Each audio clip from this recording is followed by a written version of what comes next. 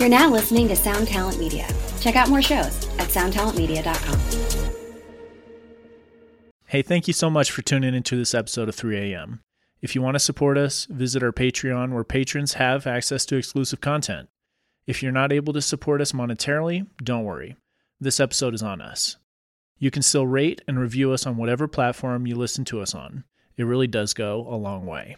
You can also follow us on social media. Our handle everywhere, including Patreon, is the 3AM Pod. Finally, do you have any scary stories? If so, submit them to our website, the3ampodcast.com. We're anxious and excited to hear from you.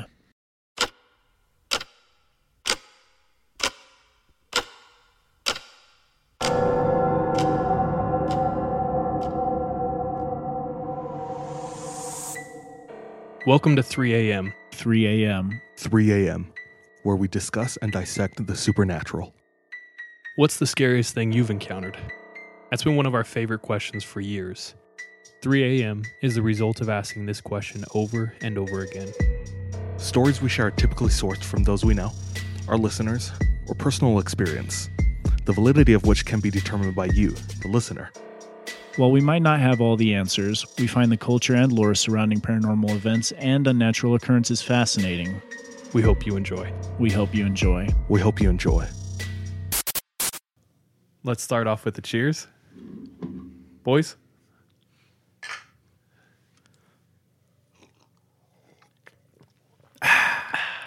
Yo, welcome to the 3AM podcast where we tell scary stories. I'm really excited for this episode. My name is DJ. My name's Charlie. And my name is Sean. Okay, so Also, shout out to Made Ceramics. They made us mugs. She's a potter. Is that what you call them? Is that like your official title? That sounds right. I'm a potter. Anyway, she's a potter, and she made us these sweet 3AM mugs. They're pretty dope. Yep. So, shout out Made Ceramics. Go look her up on IG. I love them. I love them. I've been wanting to get a really cool mug for a while and start a collection, so. Bro, you already Kicking it there off. now, dude. Guys, we ready for question time? Hell yeah, brother. So, we posted again on Instagram today asking all of you what questions you had for 3AM. To kick us off, though, we do want to briefly cover one of the questions. This is from Janny Pants. I know you probably said this already, but I missed it. How do y'all know each other? Nice. First, I've been loving these questions. Yeah, they've been refreshing. Yeah. Because we sit here sometimes and we're like, Anyone got a question? have you guys, so it's really nice not to have to do extra work. Sean and I met 10 years ago. Yeah, dude. We lived in the Philippines. Yep. And then after the Philippines, I moved in with Jordan, and Charlie was already living there. So I met Charlie through Jordan. Jordan and Charlie grew up together in California. Yep. And then I moved back to the States from the Philippines and started hanging out with all of them. So we also met Jordan in the Philippines. Yep. Well, So yeah. Yep, I grew up with Jordan. The three of them met in the Philippines. DJ and I really met each other because we were both separately DJing at the time in Utah. And Jordan knew both of us, and he's like, hey, my other friend DJs, maybe we should meet up. So we met up. We talked about classic hip-hop for a while, and then it was like, all right, we're friends. classic hip-hop, scary stories, and Simon and Garfunkel Yeah, I remember that. connected me and Charles. Sean helped us to... I think we were all interested in the outdoors, but Sean is like really pioneered that. So... And then we all loved scary stories and all bonded over that. I actually found a video of us that could arguably be our first 3AM recording. What, dude? When we went down to Canaraville near St. George, Utah, Okay. and we hiked these crazy slot canyons and waterfalls. Yeah. We had a party of about 12 people. This was like 4 years ago. And after we did the canyon, we all went back to Kevin's grandma's house where she had this huge basement we were all sleeping in. And all 12 of us were sitting around. We're like, what do we do? We're like, all right, let's tell some scary stories. So you told your classic one of the Filipino. The nanay Yeah. who's possessed Oh, yeah. with the two missionaries. She knew their names. Yeah. And yeah, we all went around and shared some stories. I recorded it. That's cool. So I was watching that today. Like on video or My GoPro. I voice just turned it recording? on and set it down. somewhere. Okay. Oh, okay. No, yeah. Yeah. Yeah. And Becca told her story. We have a friend named Becca, and she told her story there and in Hawaii. Yeah. A few years ago when we all went to Hawaii, she was living there and she met up with us. I had forgotten the story, but I remember being scared. And she told the story, before she started telling the story while we were in Hawaii, we're all in my house. We had a long day of hiking and the beach and good food, so we're tired. We're packed in. We're all laying in the one room with air conditioning. Yeah. Just like 7 people on the bed and 6 more all on the floor. Yeah, my little brother's room. And it is nighttime, it is dark, and we are all bundled up. And Becca prefaces her story with, this might not be very good. Yeah. And then proceeds to tell the scariest story I've heard in my entire life. Bro, it was crappy. So I have, again, forgotten the story. Not because it was bad, but it's just been a long time since, and we are on episode 51 right now. So we've gone through hundreds of stories by this point. So trying to get in contact with her again to either tell us or have her on here for 3 p.m. or something. She's been But- elusive. I know she has been. She has been. So we'll get that story. It's a good one. Cool. I remember all of us trembling in fear. But that's how we all met. Sorry, we just went on a tangent. We all met. We were like super young 20s. We had like barely any, responsibilities. We were running around being hooligans for like 4 or 5 years. We all lived together Staying up till 3 a.m. Just- literally every day. No, yeah. There was when I first started hanging out with them, I was getting used to their schedule and way of life. And it was common to be staying up till sunrise every day, 6 a.m. every day, waking up at early afternoon, 2 or 3. That's not early afternoon. That's afternoon. I never woke up after 12. That was someone else. Yeah, that was someone else. But yeah, that that was our life, and It was exploring abandoned stuff, telling scary stories, hanging out with friends, and DJing. a lot, and yeah, Bro, good times. Good times. those were fun. Yeah, dude. All right. Got another one from Aiden._.hatch. Huh? Who's that? What are some of your favorite songs to blast in the car? Ooh. Sean. Recently, I've been on a folk music kick and have been blasting John Denver in the car. Just country road, any song. So good. There was a time we went to Jackson Hole, Wyoming, and we were camping, and we did a whitewater raft. And by the time you're pretty zapped, you've been out in the sun all day, you've been stroking it so hard, in the white waters. And we get on a bus, and everyone's just quiet, and we're driving, and then the bus driver put on a country road, John Denver.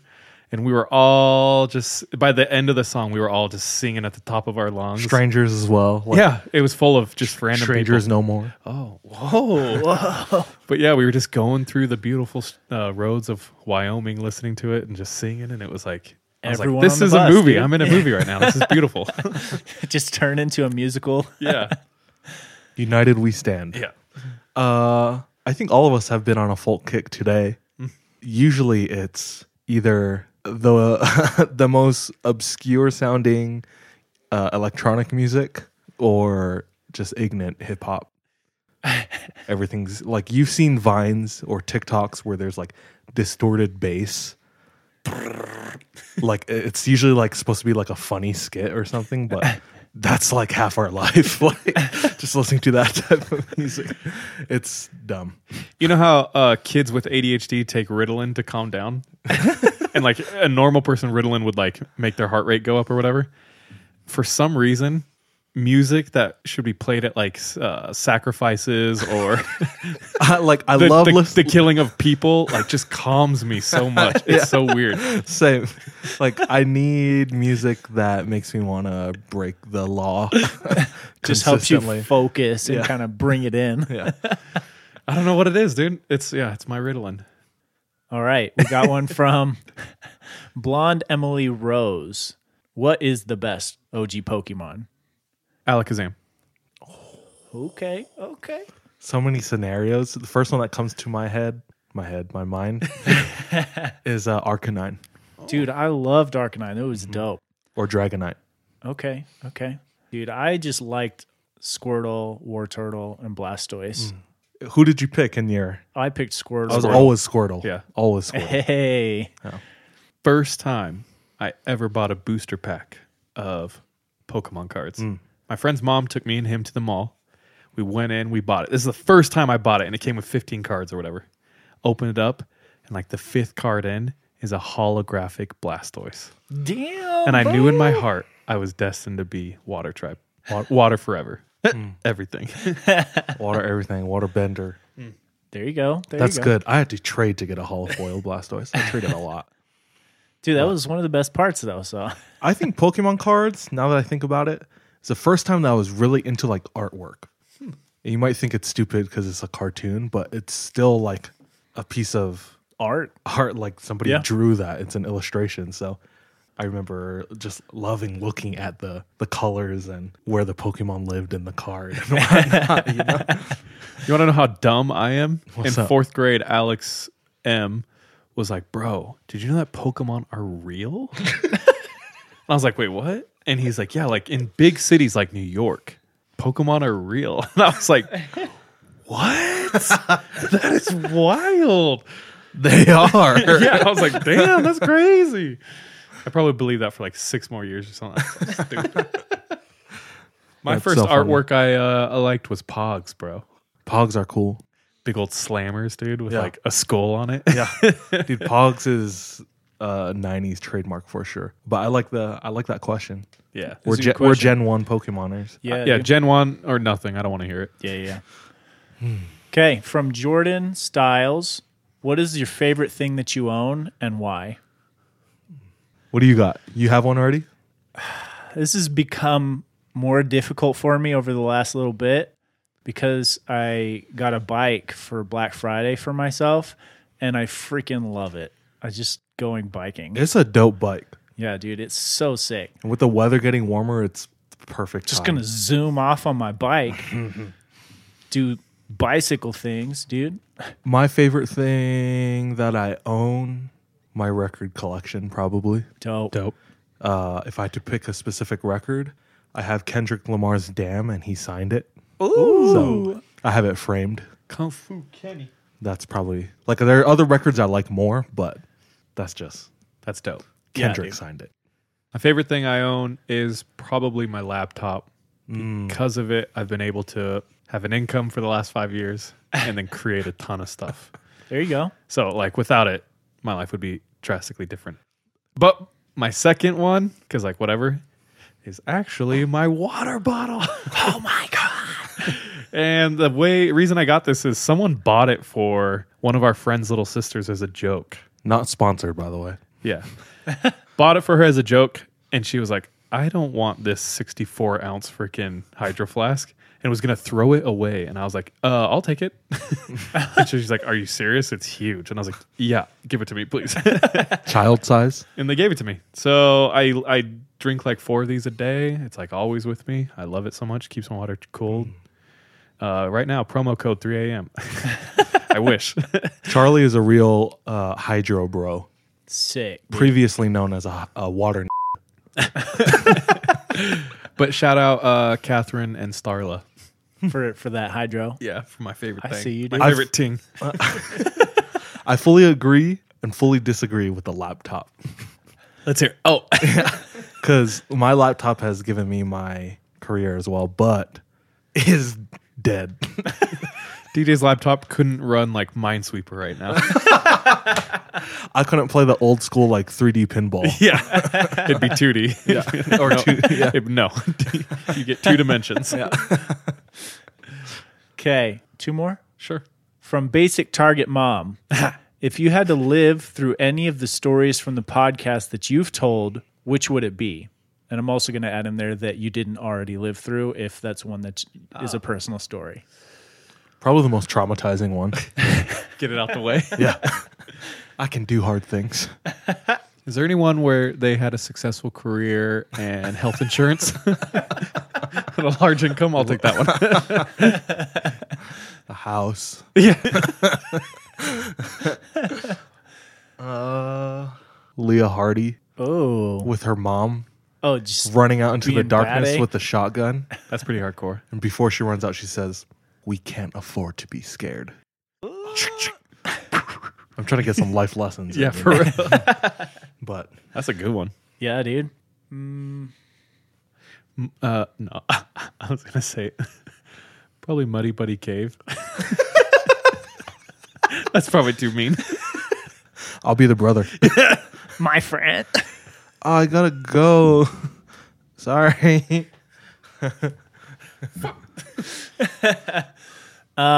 Recently, I would have liked to live through the Fear l'Amour because that would have meant that I actually got to go to Scotland instead of having my flights canceled. Something travel centric. Yeah. Nice. I don't know. Any one of them besides demons or rednecks. Something with a cryptid. Yeah. Yeah. Something with the actual like Doesn't end in you getting wrecked, though. monster. Yeah. I would love, it's actually been a lifelong dream to see Bigfoot. When I used to go on like road trips as like a 5, 6, 7-year-old, I would just stare out the window and be like, maybe I'll see him. Maybe I'll see him. That's me now. Same. So yeah, definitely one with a cryptid. I want to see one, but I don't want it to touch me. Like, I think you're cool, but I respect your distance. You stay there. Yeah. Okay, last one from Retro Staticrad. What's up, Retro? Where is a really scary place that you've gone or would like to go and visit? Scariest places I've been, I've talked about them before. The foothills near Visalia, California. There's a place out there called Three Cross where the KKK regularly meet and burn crosses. There's a place where there was a massacre of school children by Native Americans, and you can supposedly see the spirits of children there. There is an abandoned barn out there, a graveyard, and Peacock Mansion. It is very creepy, and even if it's not like creepy by ghosts, there's meth heads running around and racist people. So One of the spookiest places I've been is Superstition Mountain in Arizona. All the crazy stuff that goes on there. Like nothing happened, but like the thought of the things that had happened, aka the Apaches killing people, prospectors killing each other, all in search of the lost Dutchman's treasure. I would also like to go back there and find that GD treasure. Changed my life, bro. Dutchman's treasure. Plastic. Sorry. I had to. sorry. Sean, you've been to Ted Bundy. You've been to Ted Bundy's house? Yeah. I didn't think it was scary though. Yeah. It was just kind of dumpy. Ted Bundy lived for a while in Salt Lake City, and you can actually visit his basement. And he had like a kill cave out in the foothills you can go visit. Plus, I was with a girl when I was going, so I'm like trying to be brave. She's like, this ain't scurry, dude. Tinder dates for 500. I haven't been here. I'd like to. Through the process of attaining dominion and influence, the Bohemian Grove. Ooh, okay. Not haunted, but very within our boundaries. The Bohemian Grove is known for gatherings of large, powerful leaders in the world. Dignitaries, princes, presidents, past presidents, current presidents. And up until recently, relatively recently, was considered a conspiracy theory and not true. But we found out it is. It's a good one. Skull and Bones. Were you going to go a bit more background? No, that's it. It's about an hour north of San Francisco. The world elites meet there, and what they discuss is not known, but most likely how to run the world and control all of us. And like I said, it was considered fake and conspiracy until Alex Jones. I know that's kind of a inflammatory name. A very credible source. But him and some other dude went up the river and filmed the whole procession. And they filmed all of them they burn an effigy of Malik, the owl god. Mm-hmm. And they're all standing around in robes chanting at it. And he filmed all that. And I was like, see? It's definitely a strange thing to do. Yeah, it's a little sus. It's a little strange. But yeah, that's Bohemian Grove. Look it up. Okay. No, we got a bunch of good questions this week. I saved some. We're going to be using those over the next probably 2 weeks because there's a bunch of questions there that we didn't even get to. Great. But anyways, time to roll. This show is sponsored by BetterHelp. We all carry around different stressors, big and small. When we keep them bottled up, it can start to affect us negatively. I have benefited from therapy in a way that it's allowed me to feel a lot more lightness in my heart, my head, my emotions. If that's something that you are needing, if that's something that's missing, give therapy a try. Give BetterHelp a try.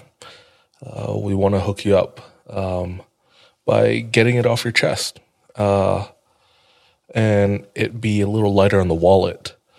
Go ahead and visit betterhelp.com/3am and you can get 10% off your first month. Again, that's BetterHelp, HELP.com/3am. Hello, it is Ryan, and we could all use an extra bright spot in our day, couldn't we? Just to make up for things like sitting in traffic, doing the dishes, counting your steps, all the mundane stuff. That is why I'm such a big fan of Chumba Casino. Chumba Casino has all your favorite social casino-style games that you can play for free anytime, anywhere with daily bonuses. That should brighten your day a little. Actually, a lot. So sign up now at ChumbaCasino.com. That's ChumbaCasino.com. No purchase necessary. VGW Group. Void where prohibited by law. See terms and conditions. 18+. 14. Roll that in your hand good. 4. 6. So that's me, then Charles, then Sean. Okay. This story comes from Jerry. Oh, shout out Jerry. Jerry said that this happened 2 years ago in Virginia and is also the reason I never backpack alone anymore. Ooh, okay. So Jerry is in school taking a couple courses during the summer. June hits, things are really warm, and he's excited to explore Virginia, see what it has to offer. 3-day weekend's coming up, so he's looking up all these different national and state parks for him to go and explore, and he finds the one he wants, and it's on the Appalachian Trail. So he's getting really excited. He decides where he wants to go, or at least a general area, and he decides he wants to stay 3 days and 2 nights all by himself. He lets his roommates know, lets his family know where he's going to be and when he should be back. Most of the time he's out there, there's going to be no reception. So when he arrives, it's a 3-day weekend, so it's busy. There's a lot of people there. He stops at a shop on the trail that a lot of people hiking can stop at on the way. And this old man is running it. Really nice. He gets to talking with him and asks for some suggestions. And the old man says, yeah, there's actually really nice waterfall and swimming hole that you can go to. And not a lot of people know about it. It's more of like a local thing. So he's really stoked. So he decides to change up his plans a little bit and go there first. It's a little bit of a detour. He buys a map since he won't have his phone. Pays for it, says thank you to the owner of the store, and he heads out. So on the trail, he's walking, and there's a lot of people for the 3-day weekend, families, just being in nature, being outside, enjoying the warmth. And he gets closer and closer to this waterfall, and it takes him off of like the main trails. So as he gets closer, he sees less and less people. And he's excited for that because he just wanted to kind of be alone. Thankfully, the people he's met along the way are really nice. So he's feeling really good about this. And finally, later that day, he gets to the waterfall. It's a pretty cool waterfall. He thinks it's good enough for him to go swimming in. So he strips down, jumps in, cool and refreshing. And after he's done, he steps out. He starts drying off, starts putting on his clothes. While he's putting on his clothes, he feels an overwhelming sense that he's being watched. What do you do in that situation? Well, immediately start looking around. He looks around, he doesn't see anything. I kind of continue as if nothing's happening, but my ears are perked. I'm listening hardcore. I almost don't want to alert them that I'm like aware. Do you know what I'm saying? Yeah. That's a good point. I don't want to give off that I'm scared. Otherwise, they already have control. And I definitely, if anytime I do get scared, it depends on where I'm at, but I try to get my back up against something. You know what I'm saying? To like Make sure I have my shoes on, probably. shoes first. That's good. That's smart. Tie them tight. so that's exactly what he does. He decides to carry on because at that point it's just a feeling. Nothing's really manifested itself. And Sean and I have talked about this before, but anytime I'm out in the open and I get weird feelings, immediately I'm scanning the ground for hand-sized rocks. Oh, yeah. Something to use as a weapon. Yeah. I'm going to go tonguing on their ass, bro. Yeah. I'm looking for coconuts. He feels all right. While he's hiking, for some reason, I guess it's because he watched the movie recently, or it's been stuck in his head, but he's whistling while he's hiking. Whistle while you work. And he's whistling Chill Bill. Ooh. Oh, Which okay. is a fun little tune. He's whistling Chill Bill. Sean, can you do it?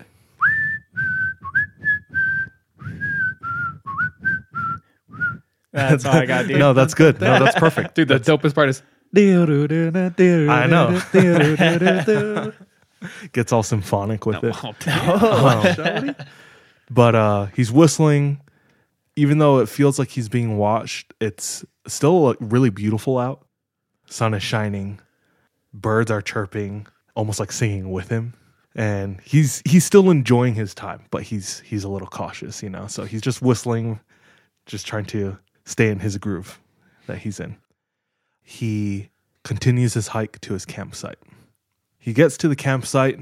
It's later in the day, and he sets up his tent, starts a fire, and he has some food that he's brought with him. He's prepared with his pack for 3 days, you know. And as he continues setting up camp and going throughout the day, this feeling of being watched is growing on him. And it's getting to the point where he can't think of anything else. But he continues to just kind of, you know, entertain himself, talk to himself, keep himself sane, and whistle Chill Bill. And while he's whistling, and while he's making dinner over the fire, he thinks he hears a second whistle that's whistling the same tune as him. Oh, no. So he stops, and when he does, all the noises in the forest disappear. Birds are gone. It's almost as if he can't hear the fire either, crackling. There's no wind, there's no leaves crunching, no animals. It's just him and the sound of silence. And this worries him, but still nothing's manifested itself. So he carries on. And this happens multiple times where he is whistling and he hears somebody whistling too. Can't see anything. And then everything goes silent and then everything goes back to normal and he carries on. He ends up going to bed without incident. Feels fine. And he's just like in a tent or something? Yeah, he's in a tent. Still by himself. Hasn't seen anybody. Which, no news is good news. He wakes up in the morning, and what he saw made him decide that his trip was now over. That he's going to head home right now. He said that he unzipped his tent, and his entire campground was trashed. He said that his camp stool was nowhere to be found that he had by the fire. His bear bag with food was cut, not bitten, but cut with a sharp object. You might think that this is maybe an animal, but the contents, the food of the bear bag was spread all over, just trashed all around the camp, and the food wasn't touched. And lastly, footprints. All over the campground, in the mud.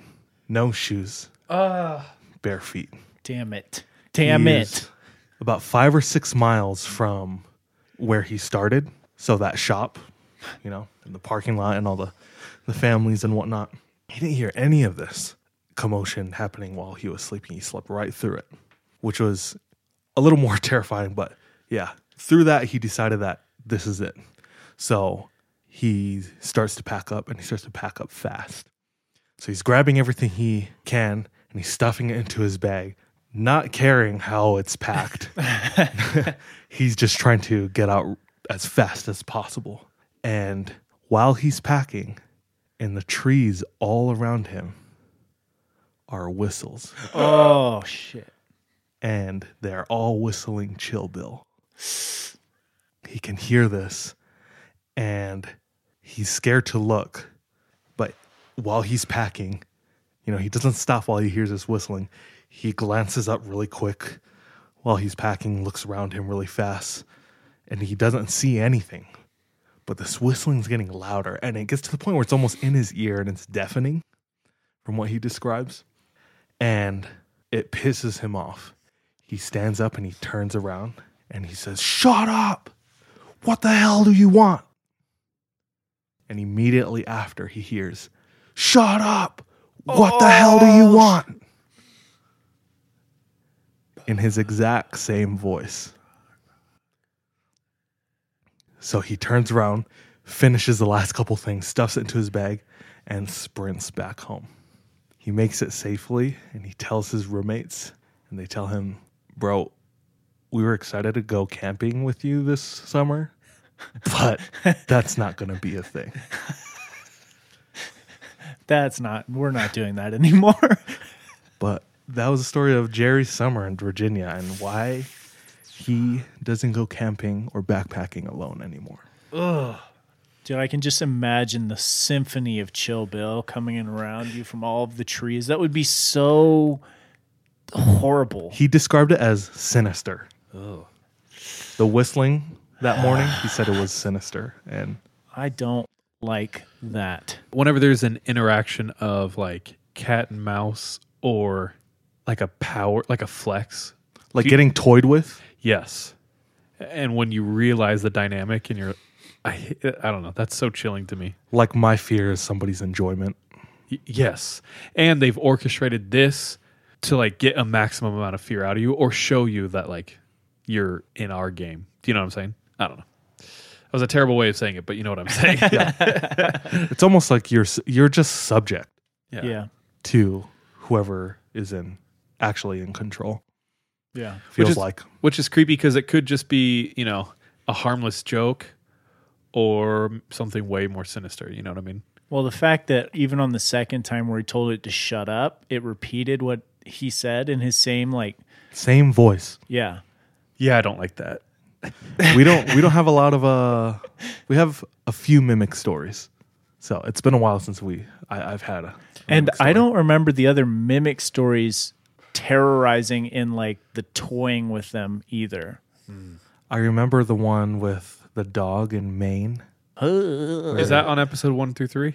No. I don't think so. Okay, good. There's an episode I think called Maine, and she takes her dog out there. Her family owns a cabin. Dogs have to go and pee in the middle of the night, and they're in the bush, so it's pitch black, middle of the night. Family vacation. Everyone's sleeping. Dogs are yapping. So she's like, "I'm going to take him out," and she steps out on the front porch. Can't really see anything. Dogs go out, and then don't hear them. And she says, "Alfie, where are you?" And then she hears a voice from the forest right back. "Alfie, where are you?" Freak, dude. Nope. I would just die myself. Like if that happened, I would almost laugh about how terrifying. I have a weird reaction when things get really bad. It just makes me laugh because it's so insanely bad. And so if that happened to me, I'd probably just start laughing because of how stupidly scary that is. And then it just laughs back at me. I'm like, no. Yikes, dude. I don't envy that. No, definitely not. To answer your question, that's not one of the scenarios I'd want to live in. Ooh, yeah. Seems there's like the Appalachians. There's just a lot of hanky panky going on. A lot of monkey business. Yeah. Rascals, dude. But that's it for me. Ooh, Dope. nice. Is that me?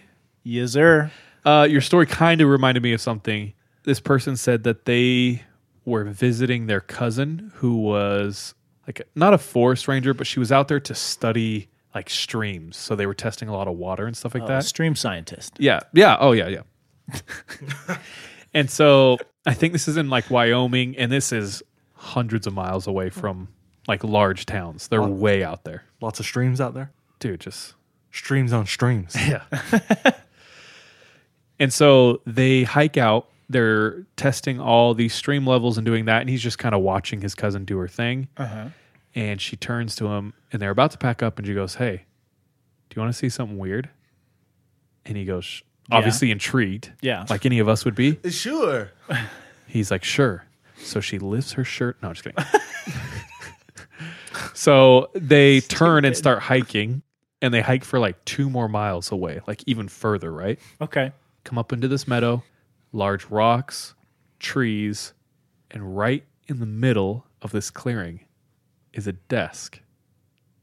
And on top of the desk is a lamp. And she walks over to it and just turns the lamp on. And he said a cord came out the back of the lamp and into like a PVC pipe and just into the ground. Whoa, that's wild, actually. That reminds me of the stairs, It does. But but a more complete home. he looked at her, she looked at him, and she was just like, "I have no idea what this is." And they weren't around any building, any power source. They are 50 plus miles away from any buildings. You know what I Yeah. mean? Whoa, that's No wild. answers, nothing. I don't like that. That's weird. That dude. that makes me excited more than scared. Intrigued, right? Yeah, Yeah, Me too. yeah. it's like breadcrumbs we can follow. Cool. All right. So for me tonight, I had a lot of fun with my bonus story from last week, the Hinterkaifeck murders. And so I wanted to continue to kind of same vein and do some historic travel around the world stuff. Cool. Hit it. Okay. All right. So for our first one, I'm going to take you to the Hauska Castle. And that is like north of Prague. So like Eastern Europe, which to me it could possibly be one of the scariest places on the earth. Eastern Europe, Eastern Europeans. This castle was constructed in the second half of the 13th century. Super old. And this castle is weird and strange for many, many reasons. So I'm going to go over some of them. So it is a Bohemian fortress. It was built with no fortifications on the outside, which was odd for that time. What do you mean? So all castles had some sort of defenses, right? Like castle walls. Thick walls, A moat. possibly moats, arrow slots, things like that. Any type of like defense. I see. It's kind of in a terrible location to defend.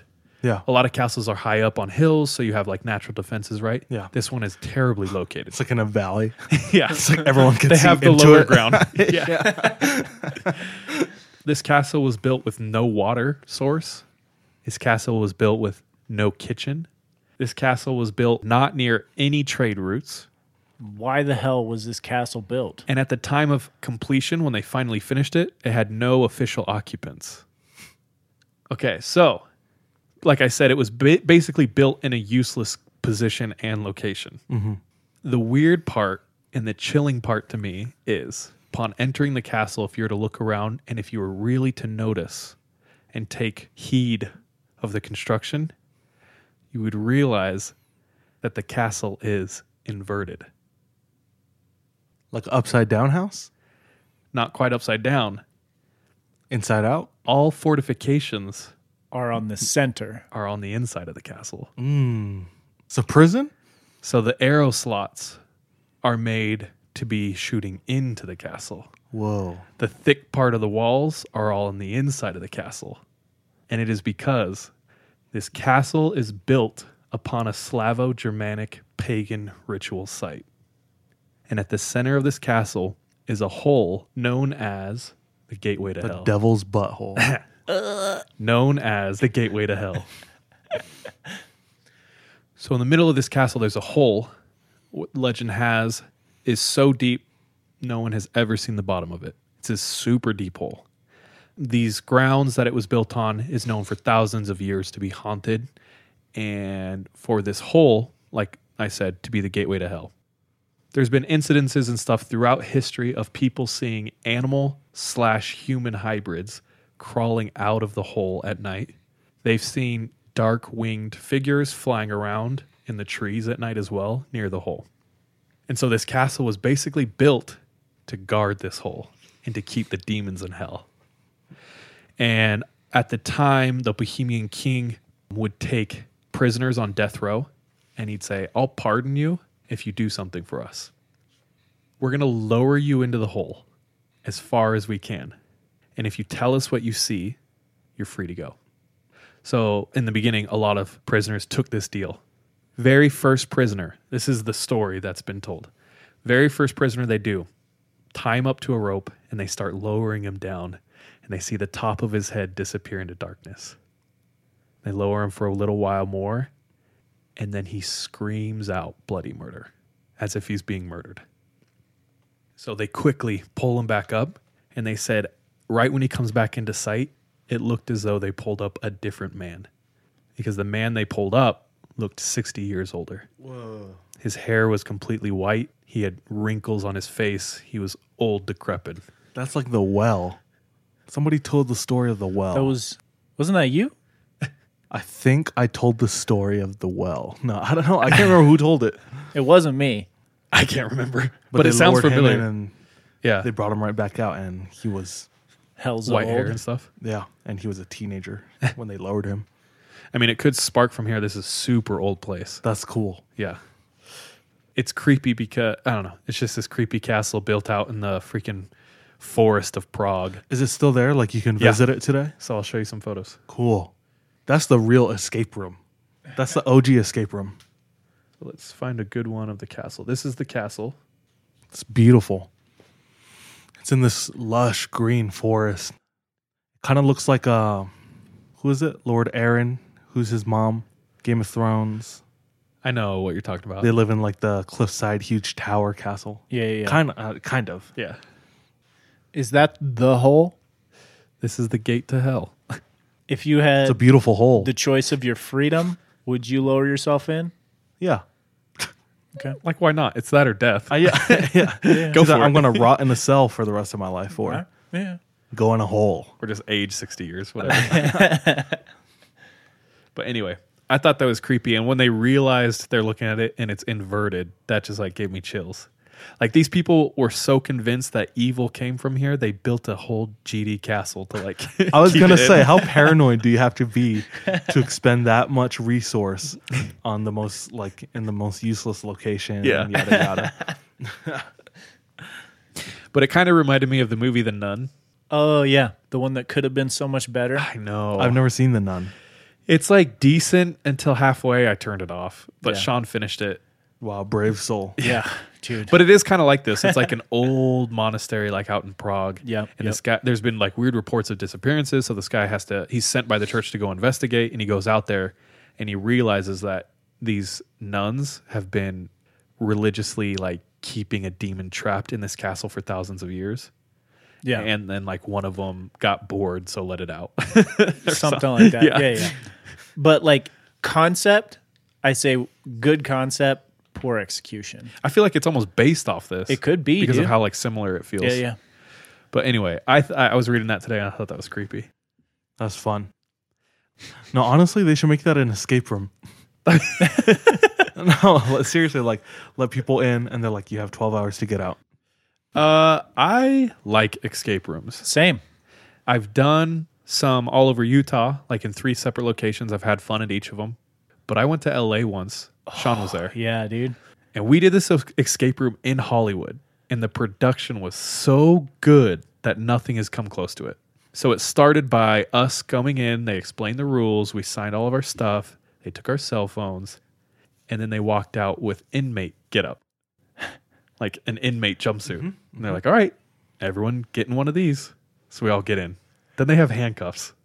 Whoa. Put us in handcuffs, and like all of a sudden the mood changed. The lady who was super nice like became the guard and like threw us into cells, locked the doors.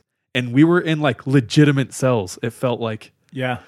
at one point we had to move the toilet to like get a piece of clue behind the toilet to like unlock. It was so dope. It was really well done. Like the production was so high. It felt like we were actually in jail. It Dude, was cool. That's really awesome. The last place that I worked at, we had like a team bonding activity, and everyone voted escape room. So I was excited because I also like escape rooms, and we met at a park, and I was like, "Why are we at a park?" And we have our barbecue, we have food, everyone's hanging out, and I hear this loud, and I turn around, and it's this dinky truck with a trailer in the back. And it's a portable escape room. what? And I was like, man, they really nailed this. Like, I don't want to be in there. A someplace I actually want to escape. And escape the situation right now. So it took us 45 minutes to get out. Dude, but if you have anxiety, like every meeting is an escape room, dude. Yeah, well, that's true. I was like, man, y'all really stiffed us on this team bonding activity. That thing probably cost like that dude is probably like, I'll pay you to get into my let me trailer. do this? Get into my trailer. Hilarious. All right, you ready for the next one? Yeah. Oh, and that last one, I got most of my stuff from someone that goes by the name of BINCH 101 and Wikipedia. Bench 101. 101. And Wikipedia. So shout out Wikipedia. Donate if you can. And this next one I got from historicuk.com. So obviously we're going to the UK. Wow. What, dude? All right. December 26, 1900. Captain sets sail in the northern seas north of Scotland, and he's headed to the Flannan Islands. Flannan Islands. Flannan. So just so you see where those are, Some tiny little Scroll islands. down on the left menu. there they are. So, this captain sets sail. He's headed to the Flannan Islands. And these islands, just to describe them, they're pretty sparse. There's not much on them. At one point, someone built a chapel on them. Farmers would sometimes take their sheep out there to graze, but they would never stay the night because these islands were known for being haunted by spirits. Why would you take all that time to go and take your sheep on a boat? I don't know. But the way they like put it, it sounded like it was kind of a regular thing. Like shepherds would routinely take their sheep out there, let them Swear graze. the grass is good. Yeah, I guess. Maybe they just needed to get away from it all, you know? And this island is completely uninhabited except the lighthouse keepers. Okay. So for years and years and years, there have been lighthouse keepers that stay, and it's usually 3 people. And they follow a pretty strict routine, and every so often when their term is up, a new crew comes. And so this captain is actually sailing there to relieve the current lighthouse keepers and introduce the new team, right? So they land on the dock, which is this like stone platform and super steep steps up the side of this mountain. And instantly the captain knows there's something wrong because the team should be down there to greet them. They've been scheduled forever to do this, right? As they're walking up the steps, the captain is in front and the replacement team is behind him. Later, the replacement team would say that as they ascended the steps, a strong feeling of foreboding came over all of them, and they couldn't explain it.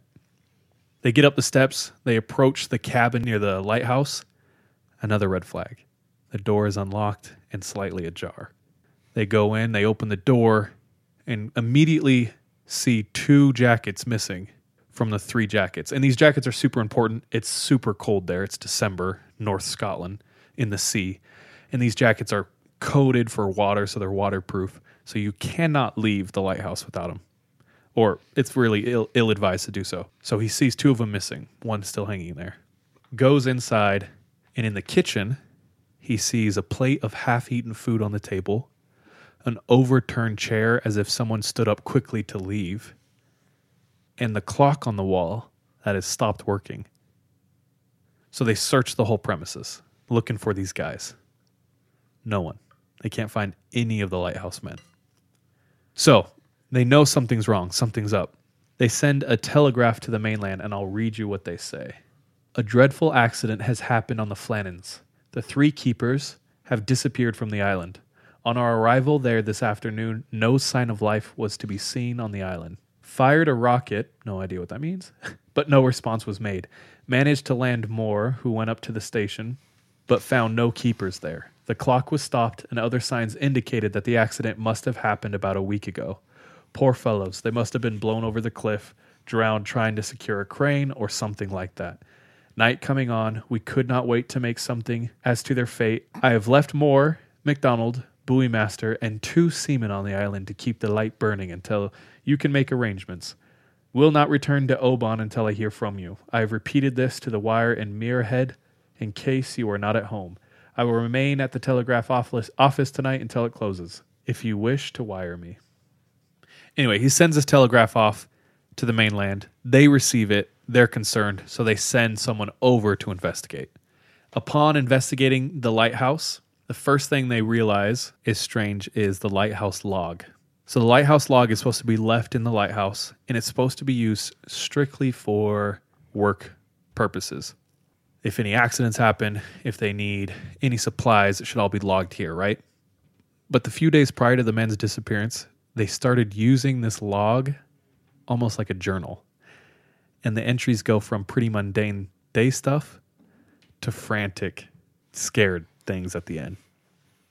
So they read the log, and on the 12th of December, the second assistant at the lighthouse, he wrote, "Severe winds like the likes of which I have never seen before in 20 years. He also noted that James Ducott, the principal keeper, had been very quiet, and that the third assistant had been crying." So they talked about how a storm had come, and it was so bad, it freaked them all out. They hunkered down, and this super seasoned, he was known on the mainland as a brawler, super tough guy. It was so bad it brought him to tears.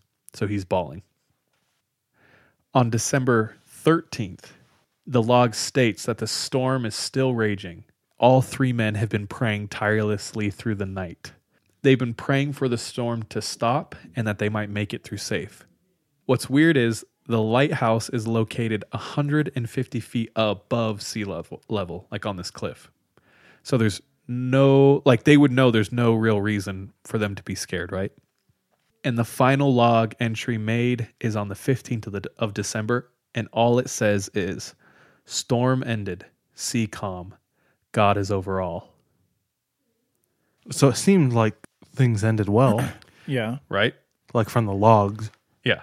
but It sounds like they got scared because this terrible storm came, and it was so bad it like made these seasoned hard dudes crack. But by the end of it, it sounded like it was over and they were good, right? Yeah. So in their investigation, there's an island that's pretty close, right? They go over there and talk to the guy and says, "Have you seen anything? Do you see?" "I've seen nothing." And they talk to him about the log, and they say, "Well, how did you fare during the crazy storm?" And he goes, "There's been no storm here for like a month." So according to him, he saw no clouds, no rain, nothing over the island, and he's experienced like perfectly fine weather the whole time. So I'm just going to tell you some last clues. At the dock, there's rope that was all over the dock that's usually kept in a box. yeah, rope box. It's weird because the bodies should have washed up on shore if they truly were cast into the water. They've never found bodies. They've never found clues. 2 jackets were gone. 1 remained. And there's no way any of those men would have left the cottage without a jacket. There's strict rules that all 3 of them are not to go out together at the same time in case one of them is thrown overside, right? So the fact that all 3 of them left means something wrong. So they stayed there for a couple nights. They did their investigations, nothing. And the new team replaced them. Wow. And since then, on the island, numerous occasions, people report hearing whispers in the wind. And all the whispers say is it's calling the name of the 3 men who disappeared. I don't like that. That's the Flannan Islands. That's the lighthouse. Well, that's like the movie The Lighthouse. Bro, that movie was well done. That was such a good movie, but an example of a good movie that I probably will never see again. It was a little tough to follow sometimes. Yeah. But it was really well done. But it's just like the island that the lighthouse. Bro, that's what I is was on. thinking about the whole time Yeah. he's telling the story. Makes them too. go mad. That cabin fever, dude. Yeah, I don't know. That's a trippy job to have, dude. It is. Just pure isolation. Keep the light burning. I don't know. It's weird. Yeah. That's a lot of time to just get in a headspace that can be really unhealthy. Yeah. You know? Yeah, it's true. We're actually currently all watching a TV show together called Alone. Hey. Guys, this show is so cool. If you I'm need something about to the watch show. during, I don't want to say quarantine time, but Season 1 and 2 is on Amazon, and then the rest of the seasons are on Hulu. And it's a game show. They throw 10 wilderness survivalists into the wilderness to survive. And they each get to bring 10 items with them. And they have like a radio to call in when they are ready to tap out. And the last one to come home gets the prize money. So it's really cool. They've been in Patagonia, which is one of the most remote places in the entire earth. They've been in Vancouver. There's an island where it's the most reported like cougar attacks in all of North America. on Vancouver Island. Yeah. And there's a season where they're in Mongolia. It's cool. It's cool. All of them have different backgrounds. Some people are good at trapping animals. They do that for a living. Some are hunters. Some are not experienced in that at all, but they know like their plants and their herbs really well, and they survive off of berries, and it's wild. It's cool. But what's like super awesome about it is the whole crew, the camera crew, roll up, drop them off, and then leave them completely alone. So they have their own camera. They're supposed to document everything, and these people are alone, and they sign a contract for a year in case the game goes on for a year. And like the main thing that gets people, obviously some people leave because they get hurt. Some people leave because they, get cold exposure. But most of the time, what really gets these people is the fact that they're alone and what happens to their mental state. Yep. So you watch them day 1, day 2, they're just full of life and happy. Day 4, day 5, they're hungry, but it's fun. These are people who love the outdoors. Yeah. And then after like 30 days, all of them just have this look in their eye of like quiet desperation. It's the last place they want to be, and it seems like it's worse for the people who have families and children. Oh yeah. Because that's all they can think about, which is natural. But it feels like the people who are single have it that much better because they don't have to worry about taking care of their husband or their wives and their children. So Yeah. Definitely a good show. A must watch. But the effects of being alone, very interesting. Mess with you, yeah. So I couldn't imagine being in a lighthouse with no internet. With some 2 smelly ass dudes who you barely know. It's freezing. You're eating gruel. And you're hearing whispers in the wind. I would rather be alone. Yeah. Ultimate escape room, dude. But yeah, that's me tonight. cool. Thanks, Cool. man. Cool. Well, I got a couple stories for us tonight. Close us out, man. All right. My first one. The year is 1947. In the Indian Ocean, all of the ships that are sailing around Malaysia within a couple 100 miles hear an SOS signal transmitted to their ships. And it's coming from a ship called the Orang Medan.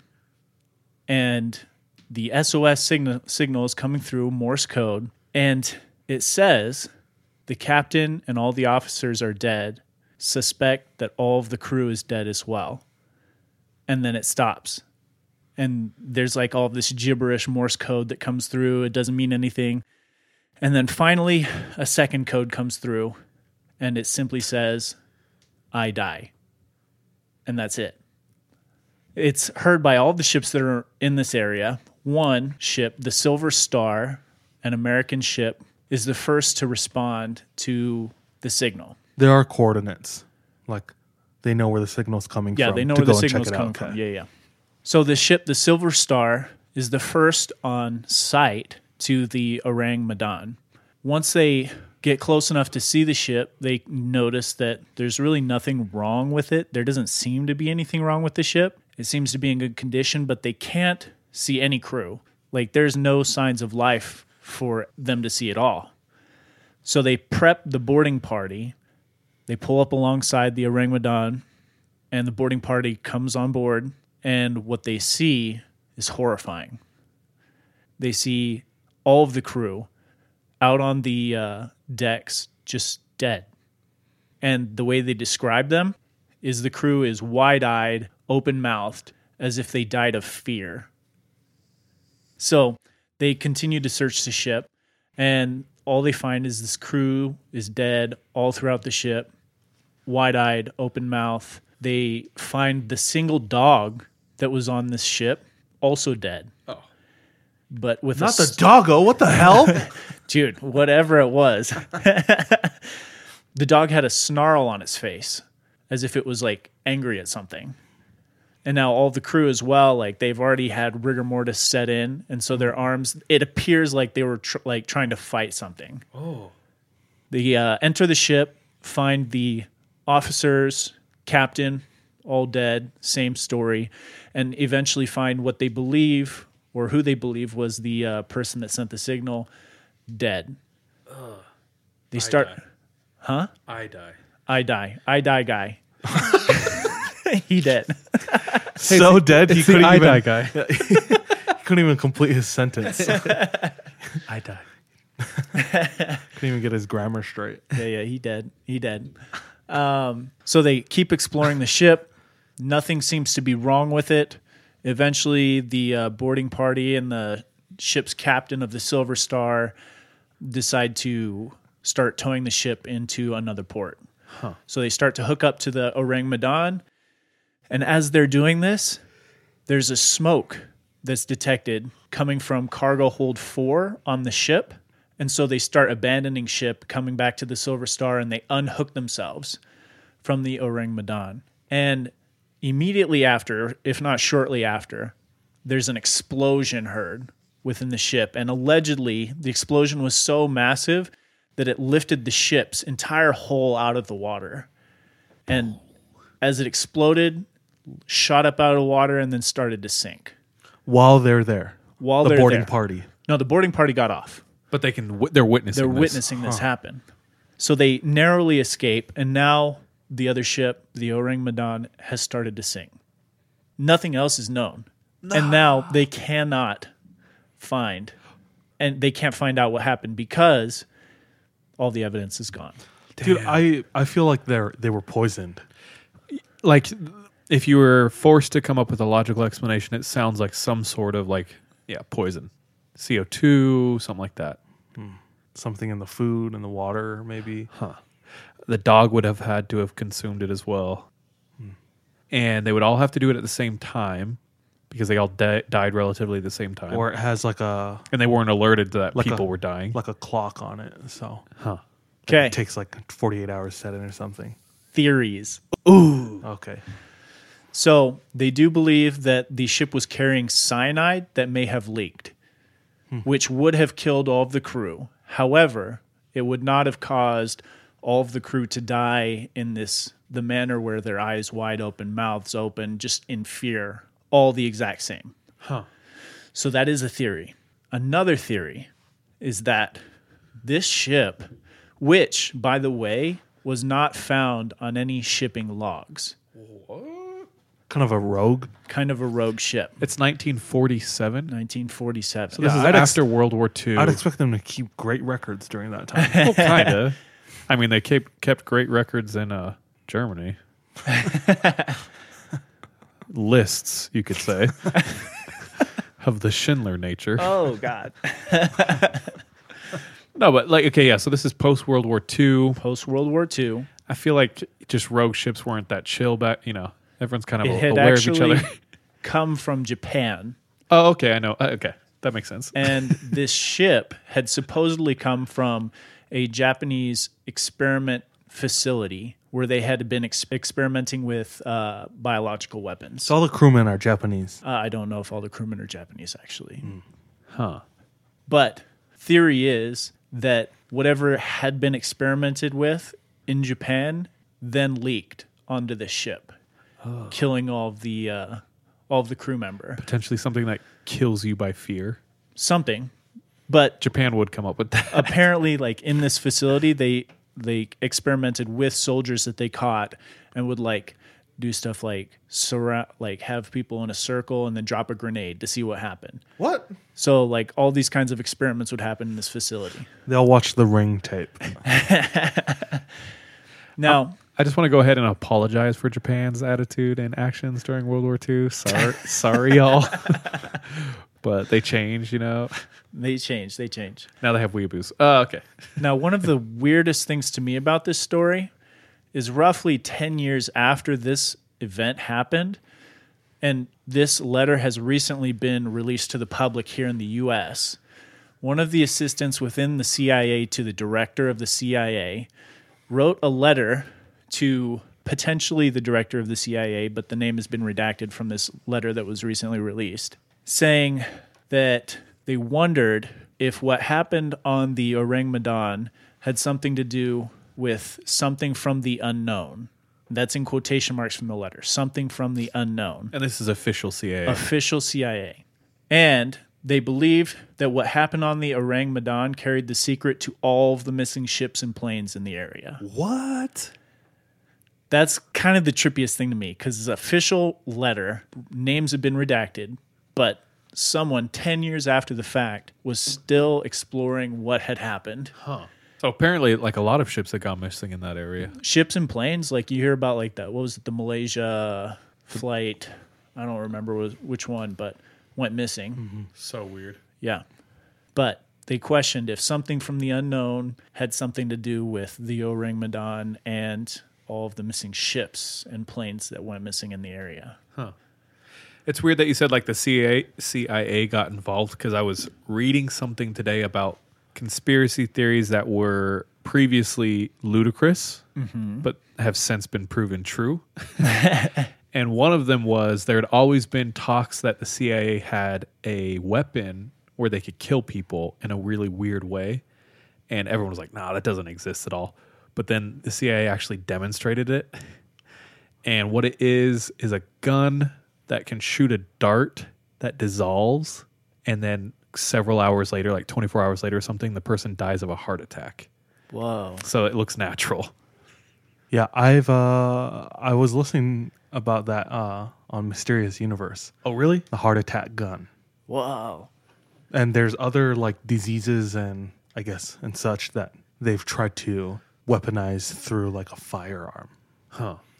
I do know that England had a weapon where you would die of a flu, and it was the tip of an umbrella. And as they walked by, they would do an umbrella, Right. Kingsman. Mary Poppins. But as they walked by, they would just like touch you with the tip of their umbrella, which would inject you with a tiny bead that had some sort of something on it, and you would die of flu-like symptoms within 24 hours. Bro, that reminds me of The Interview. Yeah, the little strip on the palm.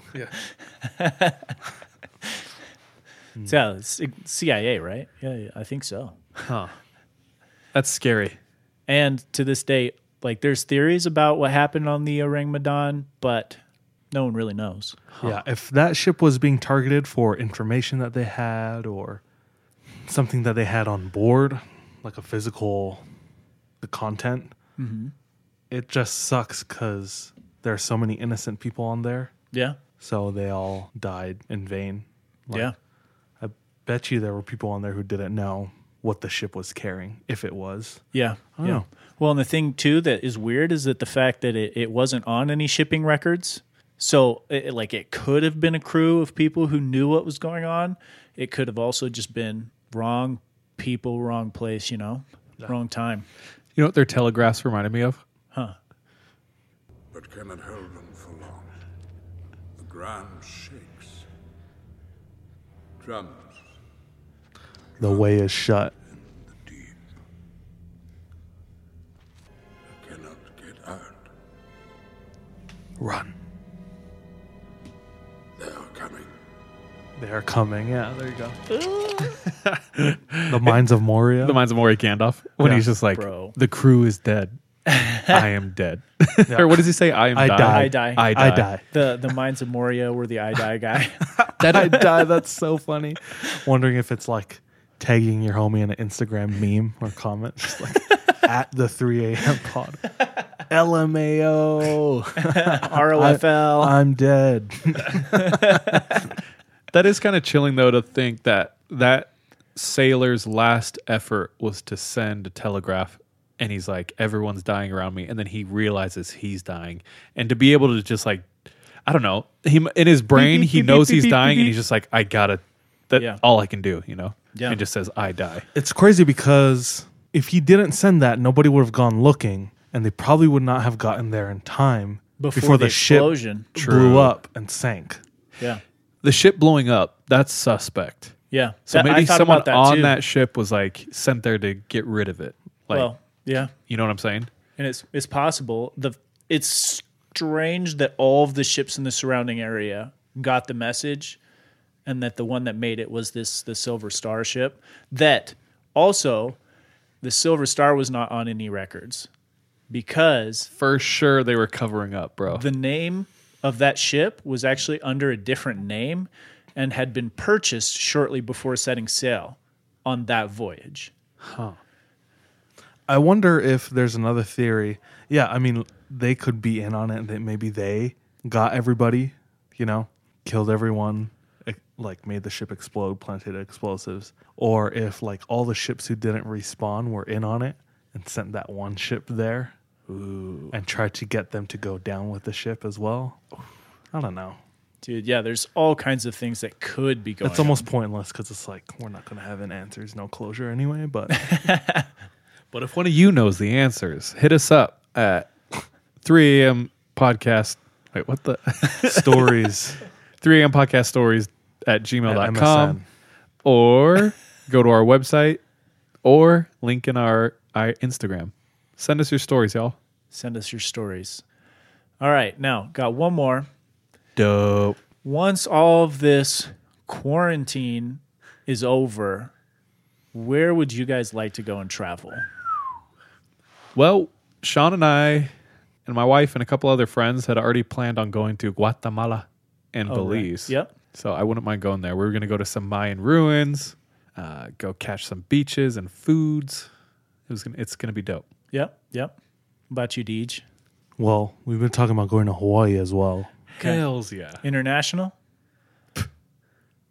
Any ideas from you? I was like, no, Hawaii I was like, is part of Hawaii the is US. international. What are you talking about? I don't know. No place in particular. I lack imagination at the moment. I could have swore I was going to get Japan out of one of you. And I want to go to Japan. Sorry, those 5G waves are just suppressing my creativity. So this story comes out of Japan from fellow travelers like ourselves from a town called Shikoku, where two backpackers experience one of the most horrific nights of their life in an abandoned traditional Japanese home. That's scary. Dude. But when did it happen? 2006? So newish. Pretty yeah. recent, yeah. And will be for all of you who are on our Patreon. So this guy and his friend are backpacking through Asia. Dope. And they're in Japan on an island. Bro. Japanese horror is scary. Hell yeah. I've already said this before and I'll say it again. The Grudge to me is the scariest movie I've ever seen in my life. And most people say it's laughable and not scary at all. but it had such a deep effect on me and my siblings. I don't know why. Probably because my mom's half Japanese. And at night, if I saw her walking down the hall, just square I up was there. like, dude, I'm going to jump out a GD window. It was so scary.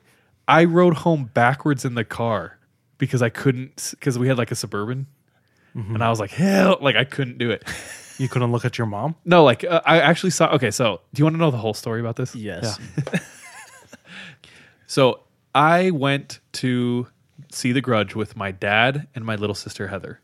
Yeah, this is the one with the attic. Yes. You shared about this. yeah, Yes. dude. So we went and saw it. It freaked all three of us out so thoroughly. And how old are you and your sister? I'm like 13. She's 11 or 12. And your dad's like, let's go see this crazy, crazy horror movie. Yeah, totally. But he's terrified. My little sister's terrified. She has to sit up front, and I'm in the back with just shadows and demons. So I sit backwards, like with them behind me, facing the back. Keeper of the back seat. And then my mom and dad aren't together, so my dad goes and drops us off at my mom's, and we're like, haha, see ya. And he has to go home to a empty house. Yeah.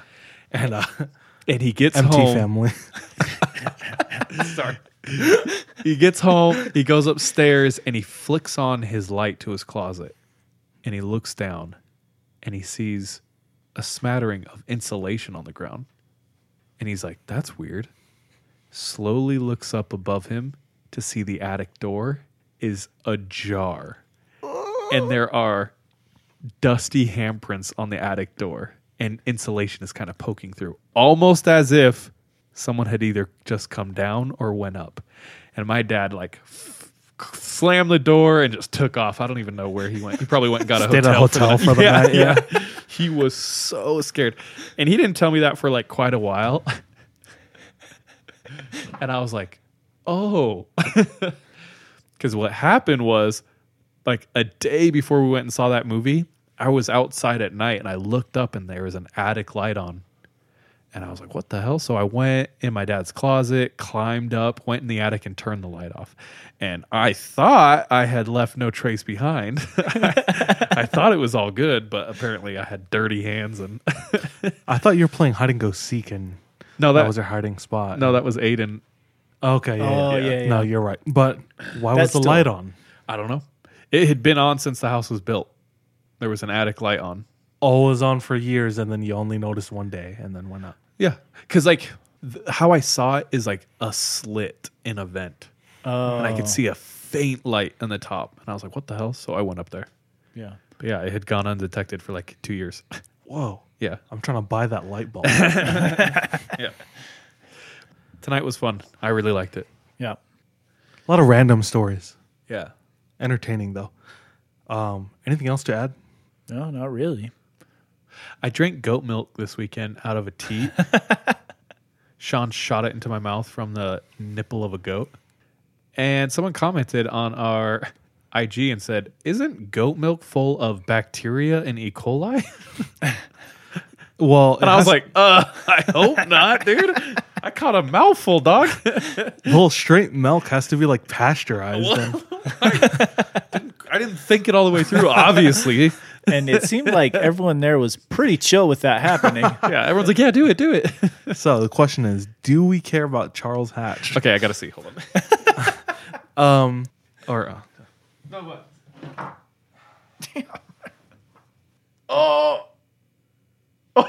What does it say? Oh, gosh. Raw milk, milk that comes straight from the cow or goat without being pasteurized, has been effectively banned in many states because the Food and Drug Administration says it presents a health threat. Frick! yo, it's been like 4 days, so So you probably chill. you're probably all right because it was a tiny bit. But I know when my girlfriend's family milk the goats, all they have to do is wait 24 hours. So they put it in the jar, put it in the fridge. They wait 24 hours. They actually strain it first to get like hairs out and whatnot, or whatever little bits, itty bitties from the titties, and yeah, they strain it. They put it in a jar and they put it in the fridge 24 hours, and then it's good to drink. They don't have to do anything It's- else to it. Chill. Yeah, it like pasteurizes itself, Huh. but you have to give it time to do so. Yeah, you probably good, dude. You did not give it time. Guys, I'm scared now. Dude, you're going to be okay. It's been 4 days. Yeah, dude. I'm just kidding. As I'm reading on to, there's like a large group of people who are saying, like, That's no, some it's bullshit. actually super beneficial. Yeah. Because when you pasteurize it, you like get rid of a lot of the Bacteria health that's parts. healthy. Yeah. But I don't know. Who knows? There's also people out there who believe the world's flat. So whatever. I can't just. Dude, thanks for your stories tonight. I had fun. Yeah, no, it was a fun ep. Sometimes it's fun when we're like all around the world. Yeah. And it's like sometimes we have like we're all on the same team, and then sometimes it's all over the place. But I love both. So basically, we love everything. Yeah. But anyway, thanks for listening out there, everyone. Thanks for supporting any of our patrons, or even if you just like, listen, rate, review. It all goes a long way. If you want to help us, download our episodes or subscribe on YouTube or become a patron, and you get all the extra bonus content. But we love you so much. So everyone out there, bye, love you, be safe. Trust your guy and watch your back. Yo, be careful out there. Thanks, guys. See ya.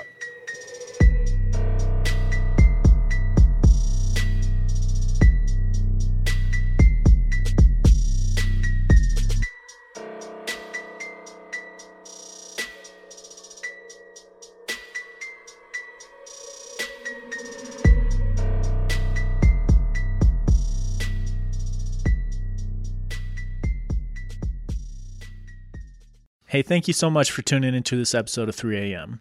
If you want to support us, visit our Patreon where patrons have access to exclusive content.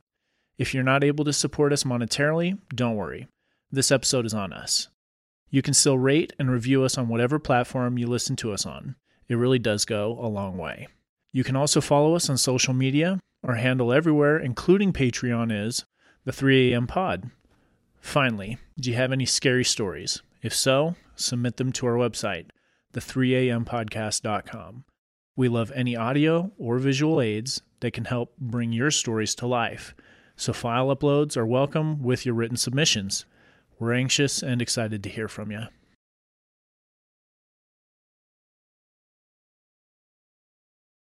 Hello, it is Ryan, and I was on a flight the other day playing one of my favorite social spin slot games on ChumbaCasino.com. I looked over at the person sitting next to me, and you know what they were doing? They were also playing Chumba Casino. Coincidence? I think not. Everybody's loving having fun with it. Chumba Casino is home to hundreds of casino-style games that you can play for free anytime, anywhere, even at 30,000 feet. So sign up now at ChumbaCasino.com to claim your free welcome bonus. That's ChumbaCasino.com and live the Chumba life. No purchase necessary. VGW Group. Void where prohibited by law. See terms and conditions. 18+.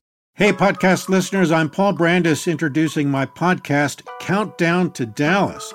It's a fascinating, in-depth look at the seemingly unconnected events that led to the assassination of President John F. Kennedy. It's based on my book of the same title. In that book and in this podcast, I go all the way back to 1939, when Lee Harvey Oswald was born into a troubled and dysfunctional family. I'll follow his transient and often violent teenage years and young adulthood, painting a fuller picture of the man who would later become Kennedy's killer.